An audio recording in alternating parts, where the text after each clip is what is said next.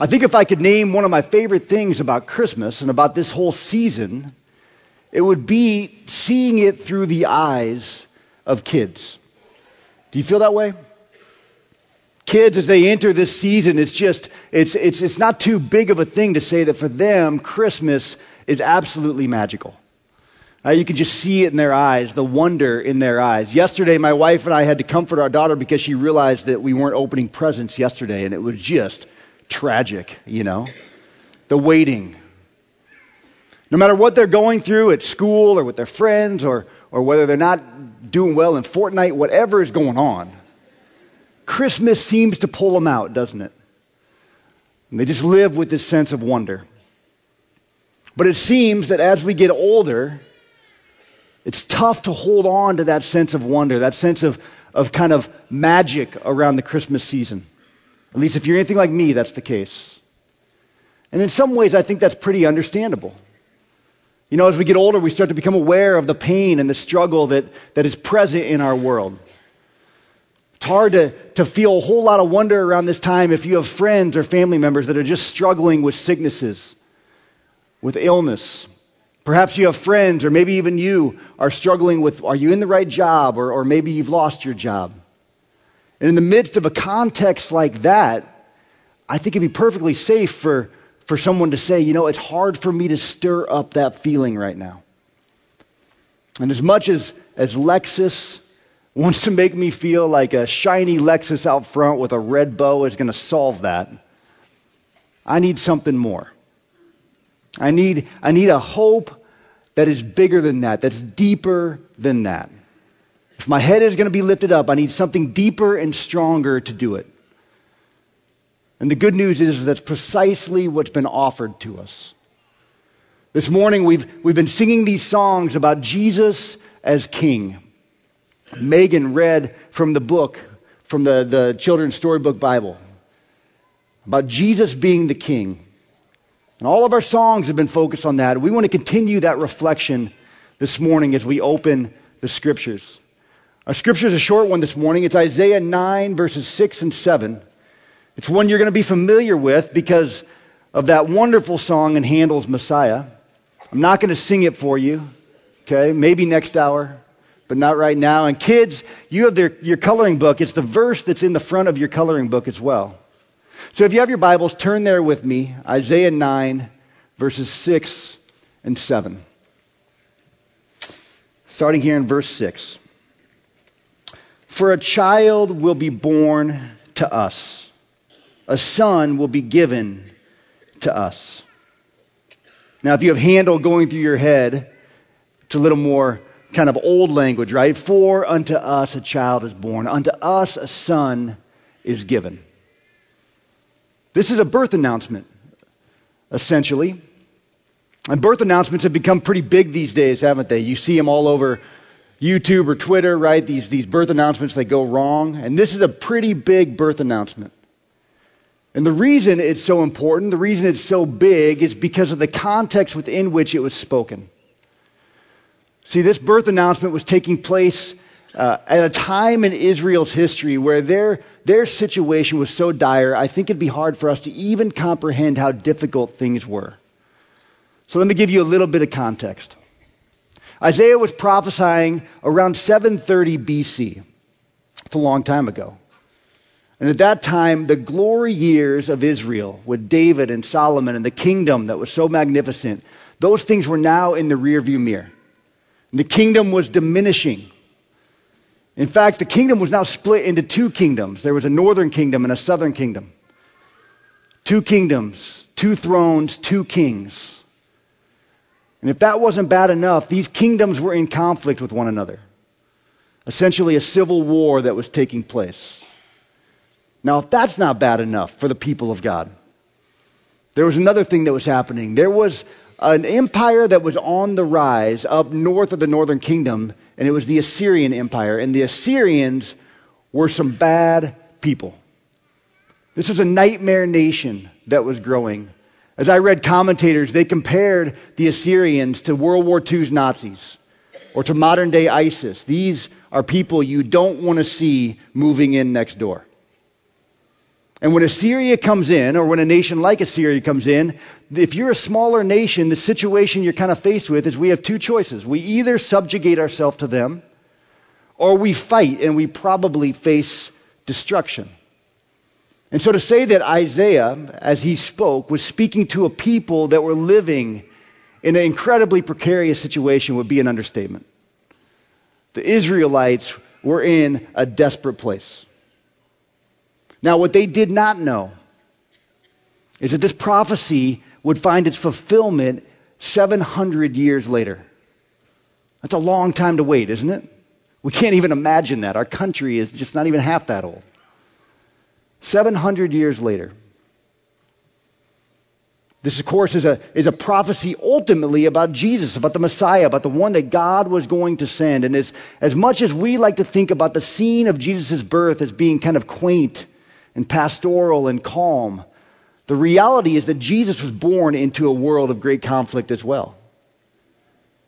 Israel in Jesus' day was being ruled by a different tyrant. Assyria was long gone, but now Rome was on the rise. And the Roman Empire was a rough empire. All right, they would crucify people by the thousands in a single day. This was a bad empire. And over Israel, they had placed a tyrant king. They had placed Herod. We know about Herod from the birth story of Jesus. And Herod was a bad guy. He was a bad king, murderous. The rumor about Herod was that you would rather be one of Herod's pigs than be his son, because he had a tendency to assassinate his sons because they were a threat to his throne. It's a bad guy. Of course, we see his character come out because we know that after Jesus was born, Herod ordered the death of every child under the age of 2, every boy under the age of 2 in the area of Bethlehem. So in the context of a people that are living in the shadow of a tyrannical nation, we have a birth announcement. And then we have a birth brought forth under the shadow of a tyrant and murderous king. So what is it about the one that's going to be born that gives people in these circumstances, in this type of distress, hope? And the fact is, this is no ordinary child that's going to be born. Let's continue in verse 6, the second part of verse 6. It continues, and the government will rest on his shoulders. Well, there it is. That's a promise. The government will rest on his shoulders.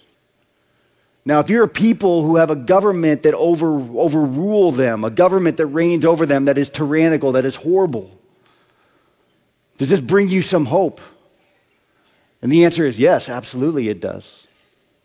This is essentially poetic language to say that kingdoms, rulers, empires, ultimately they will report to him. He will be the authority over them. But not just them. Our hopes and our fears, all the trouble we face in life, he will be the one upon whose shoulders we will place that burden. That's what this child will be. Now today, around the world, this weekend, there are Christians gathering throughout the world that are living in a context where the government that they sit under is a tyrant, is antagonistic to their faith. And if they read this verse, Isaiah 9:6, the government will be on Jesus' shoulders, do you think that brings them hope? The answer is, of course it would. Imagine a Christian in North Korea, or a Christian in Pakistan, Christian in Sudan, hearing this and thinking, oh, thank goodness.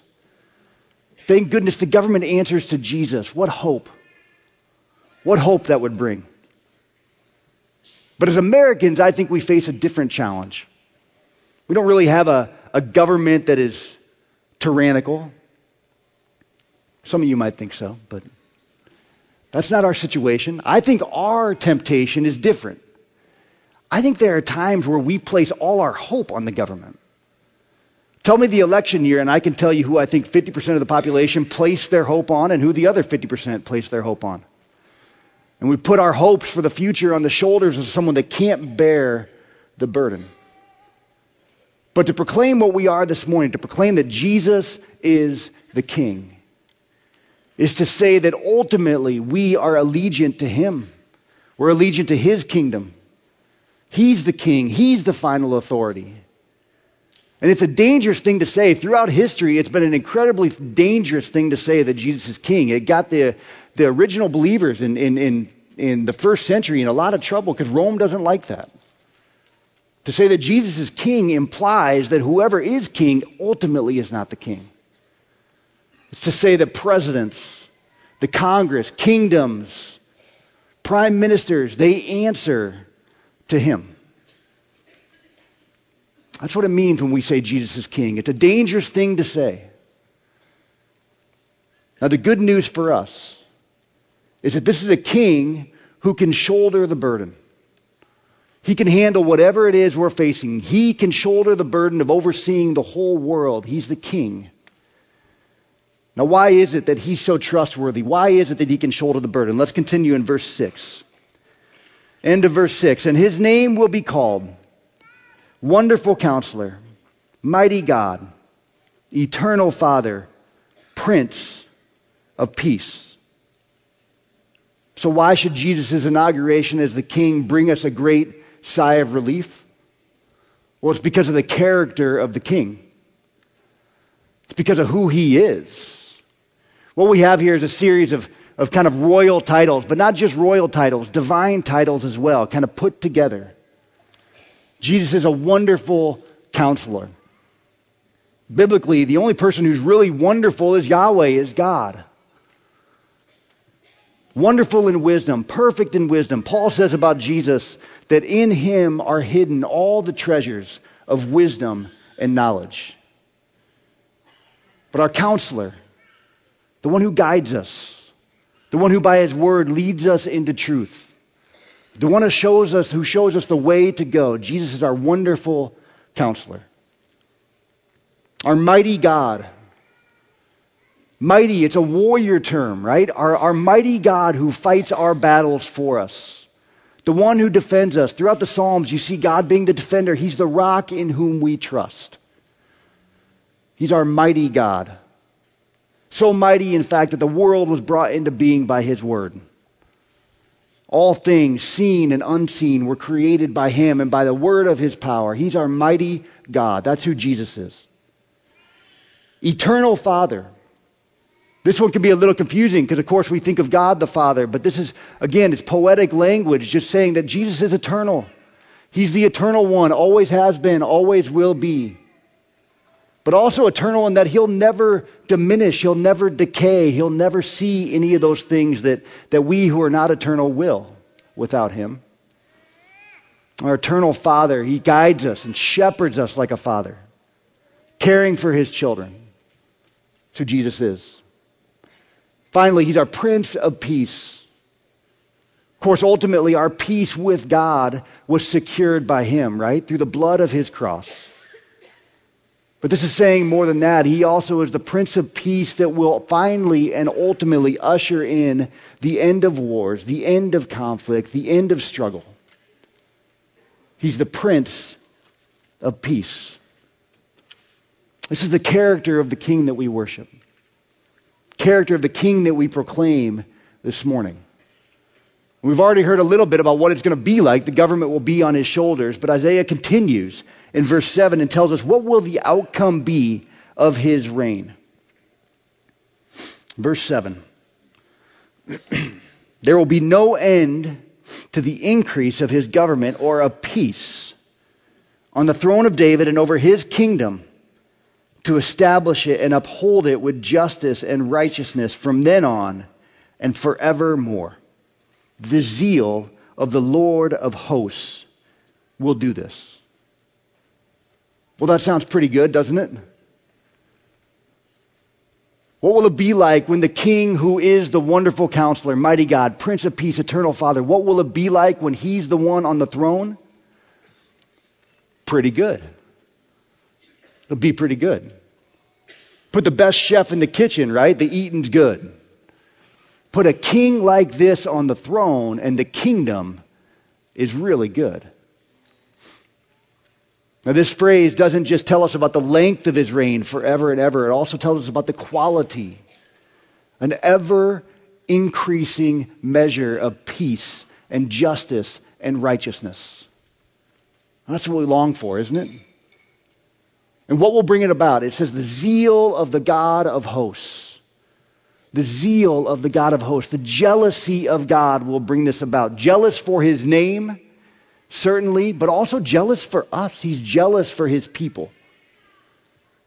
This is a promise that is what God will bring about for his people. Now, if you're Israel living in Isaiah's day, and the monster is on your doorstep, does this bring you a measure of hope? And the answer is, of course it does. Israel knew what they were facing with Assyria rising. They were facing a future of wickedness and evil and conflict and war, suffering, ultimately deportation, right? When Assyria invades, deportation and exile. And they longed for a king to come that would sit on David's throne and would rule and bring about the peace and the justice and the righteousness that the people of God long to live in. And ultimately what they long for is God to come in and rescue them, to do what only he could, deliver them from all the evil that surrounds them, from all the horrible and distressing circumstances they found themselves in. This would bring a great deal of hope. Now fast forward 700 years, if you are a Jew living in Israel around the time of Jesus, and you're living in the shadow of the murderous tyrant Herod, would you still be reading this verse, Isaiah 9:7, and thinking, boy, I long for that. I long to see that day. And the answer is, of course you would. You'd be clinging to it. But as I was preparing this text, here was the interesting twist for me. Are we all that different? 2,700 years ago, this prophecy was given. 2,000 years ago, the king arrived who was to fulfill it. And yet I read verse 7, and longing is stirred up in my heart, and I think, I want that. I want a kingdom like that. I'd say if you don't feel some of that as you read this passage, my question would be, are you paying attention? Are you paying attention to what's happening in our world? In the lives of your friends and your neighbors? See, we live in this interesting place. We live in this moment of tension where this morning we await Christmas morning. And we await the remembrance of the birth of the King. 2,000 years ago, God, out of love, sent his Son into the world. And he launched the beginning of the end of death and destruction and decay and suffering.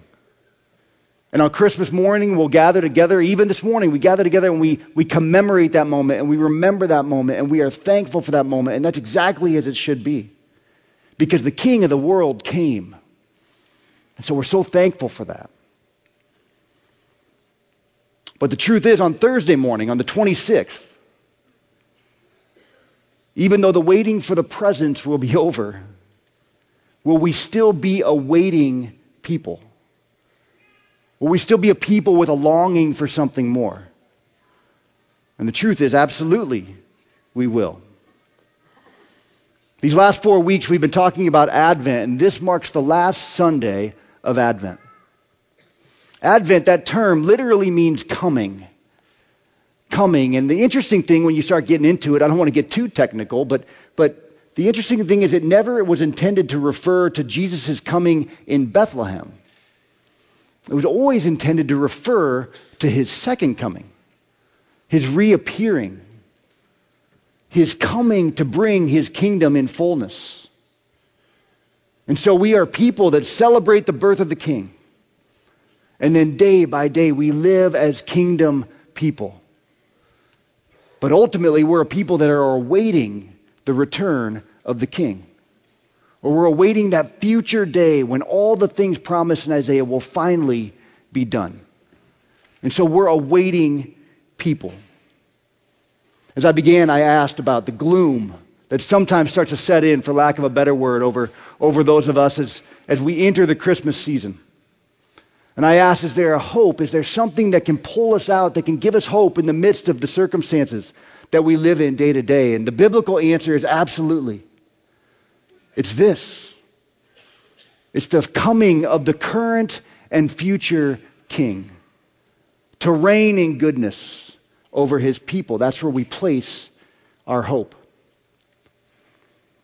It's important for us to stop from time to time and get anchored on this truth, because it's so easy to get confused. Even as we enter Christmas, it's easy for me to get confused because I say, okay, the king arrived, and yet horrible things keep happening. What do I do with that? How do I make sense of that? In the past 2 weeks, we've had a friend, a longtime pastor that we were with, and when we lived in Omaha, and his body, we just found out, is just riddled with cancer. And we say, Lord, we want the peace, the righteousness, the end of death. What do we do with this, Lord? Maybe you're like me.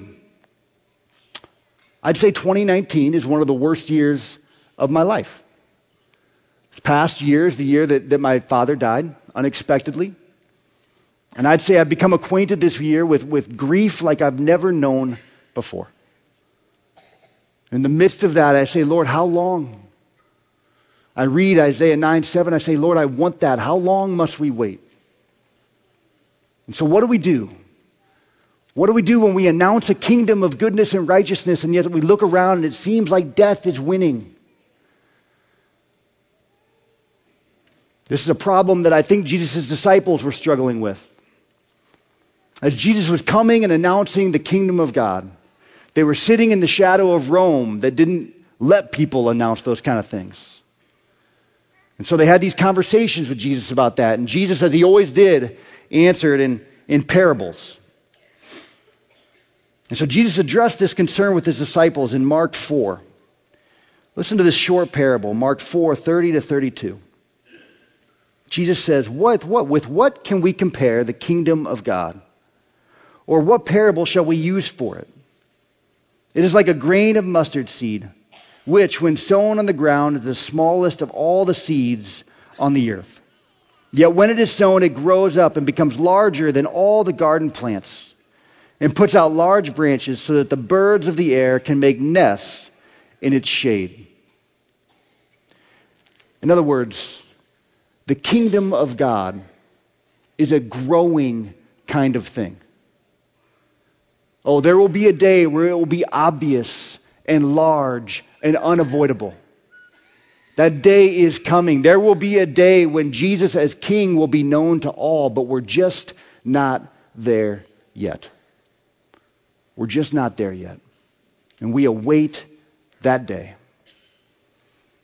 It reminds me of that scene that's in every family road trip movie, right? Where the kids are just pestering the parents and saying, are we there yet? And of course the parents say, no, we're not there yet. As I was thinking about this tension of this contrast, an interesting, surprising image came to mind. It was a Bob Ross. Do you guys know Bob Ross? Right? The happiest landscape painter that's ever lived. Afro, head to toe polyester. Started thinking about Bob Ross. And growing up when I did, if you were about my age, you used to have to work to waste time. And so, you do this thing called channel surfing, where you just be flipping through all the channels. And inevitably, you would roll by PBS. And there would be Bob, painting. And you don't know how he did it, but by some magic, he would pull you in. And you'd just be stuck watching him paint a tree. Not just any tree, a happy little tree, right? Painting a mountain range.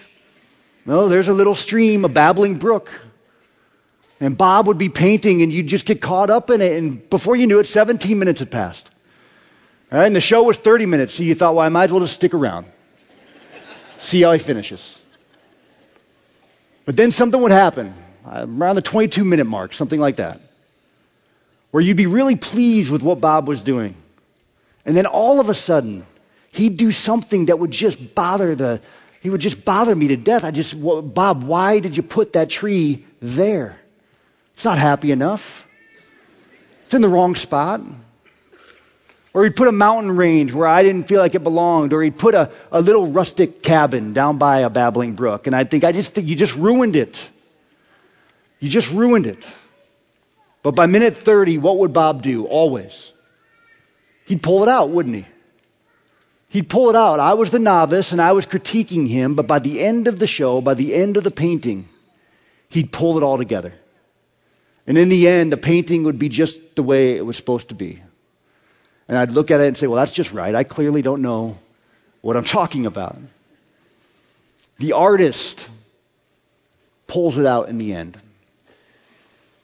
But in the middle, boy, it was confusing. I thought he had lost it. I thought he had lost it. Church, in the end, our God is going to bring it all together. And the painting, the picture, when we step back, is going to come into clear focus. And we're going to see the end, and it's going to be just the way it's supposed to be. But right now, we're in the middle. We're just not there yet. And it can get a little confusing, but the day is coming, and we await that day. We're just not there yet. This weekend and in the next few days, we look forward to Christmas.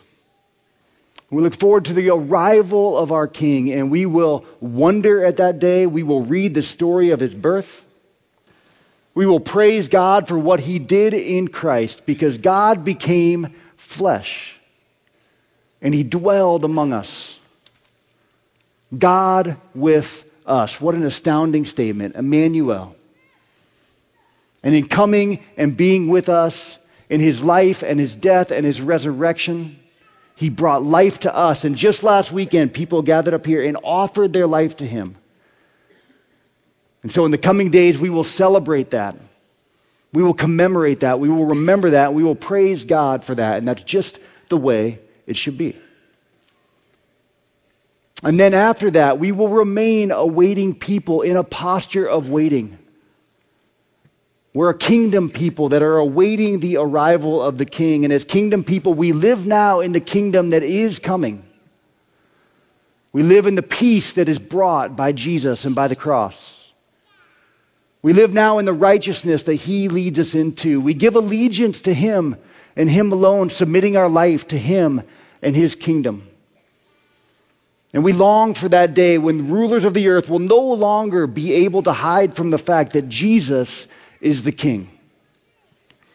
The day when that kingdom will be fully culminated, will be fully visible.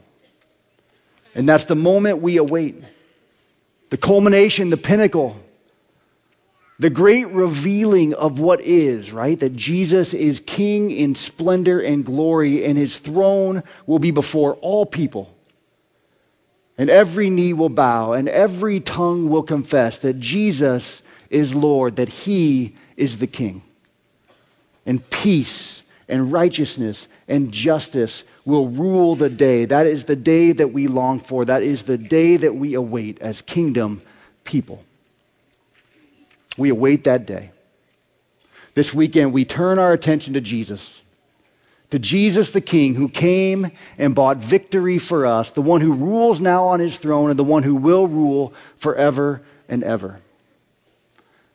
As the New Testament closes, in the book of Revelation, God opened up for John, who saw this vision, what the future looks like. And he gave John a glimpse of it. And I want to close with this from Revelation 21. This is the day that we await. John says, "Then I saw a new heaven and a new earth.